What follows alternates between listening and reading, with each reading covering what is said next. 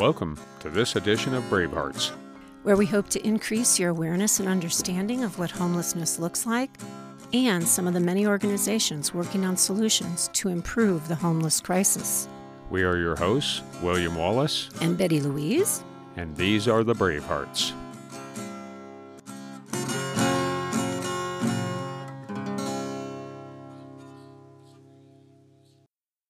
Hello, everybody. This is Betty Louise, and I am here with my friend and colleague, Darren, who is a peer support specialist at Insight Respite Center.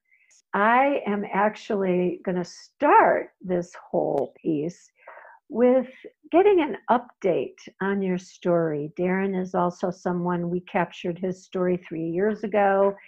And at that time, you were running a co-living network home and doing a lot of peer work.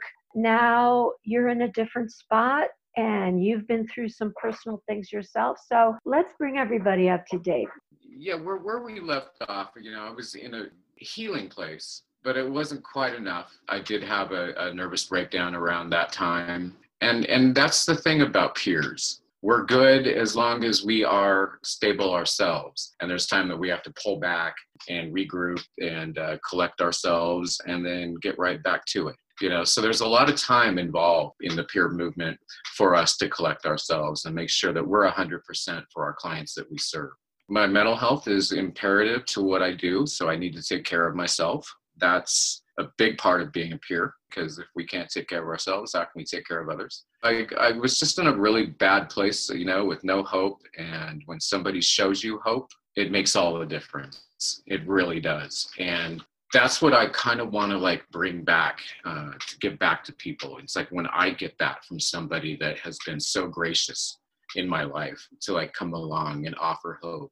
It's like the only thing I can do with that is just turn around and give it back. And it feels fantastic in what I do. Being a peer, we give so much of our own personal lived experience, but at the same time, we are learning and we are growing from the very clients that we serve. And that is a fantastic experience. I don't think people get to do that in their daily lives. That's pretty neat. And to watch somebody have hope is something that keeps me going in the field that I do. When we get people in that you just think are so difficult and they're cynical and there's no reason for them to go on, they say, and then something happens where there's a spark of interest. There's something if you can do this, I can do this. There is light at the end of the tunnel. And then there's something that happens. There's a magic that happens. And sometimes it's just a little spark of hope. And then they're on. And to see that happen, and you have to meet people where they're at in what I do.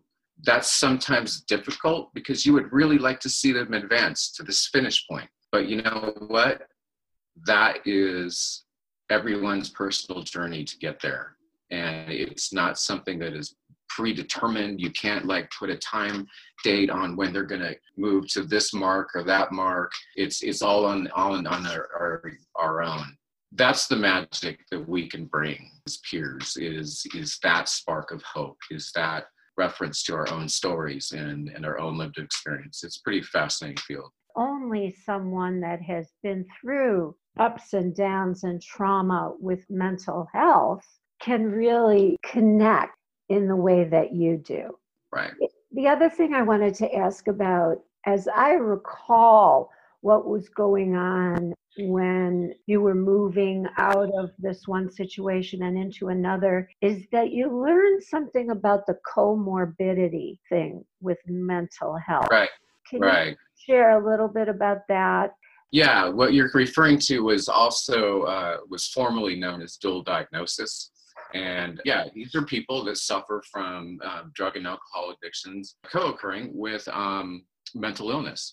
One can feed the other in a vicious cycle that just seems never ending. It's like you might get sober for a little while and then mental illness comes along with a bottle and they just feed off of each other. They have to be addressed at the same time.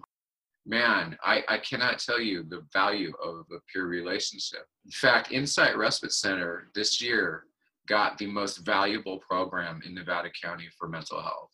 That is customer satisfaction. That is people saying, that program works for me.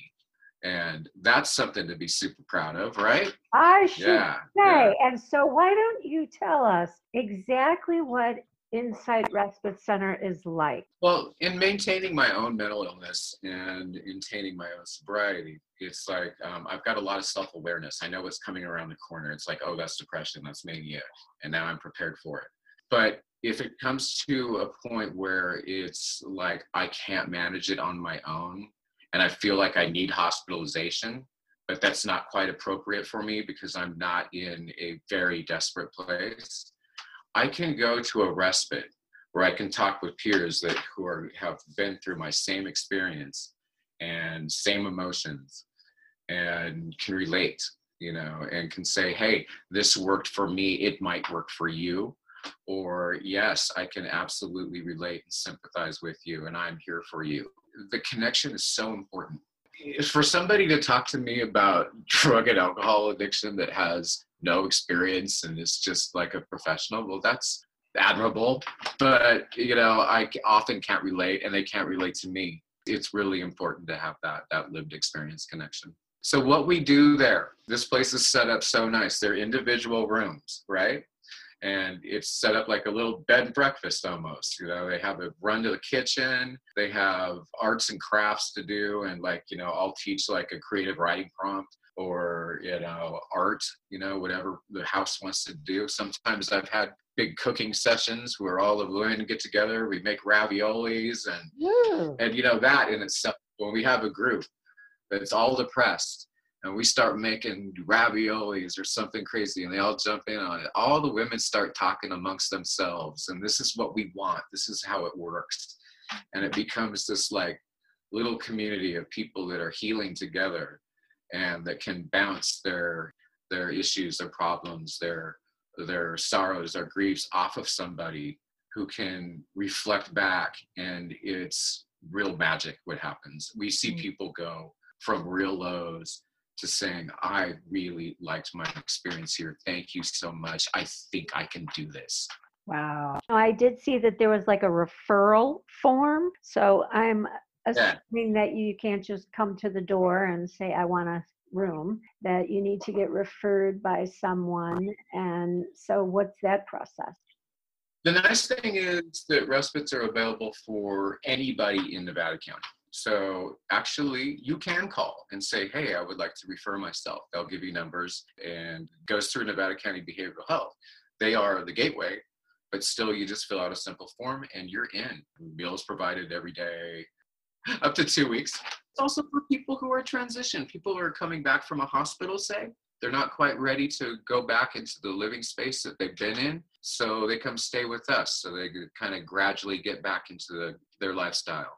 Some people have been out of jail for DUIs even, that sort of thing. Their lives are a wreck and they're just coming back, and they just kind of need a few days to get together before they go home or whatever. There's lots of reasons why we might have people at respite, but the number one is that they are experiencing a mental health crisis. How do you connect with the homeless community, or is it just a matter of if they show up? I would say there's about 20% of our guests are homeless. And there are people that I see, in the community. Thank you for joining us today. Our hope is this segment has opened your heart and mind. Be well and be kind. This project was made possible with support from California Humanities, a nonprofit partner of the National Endowment for the Humanities. Please visit calhum.org.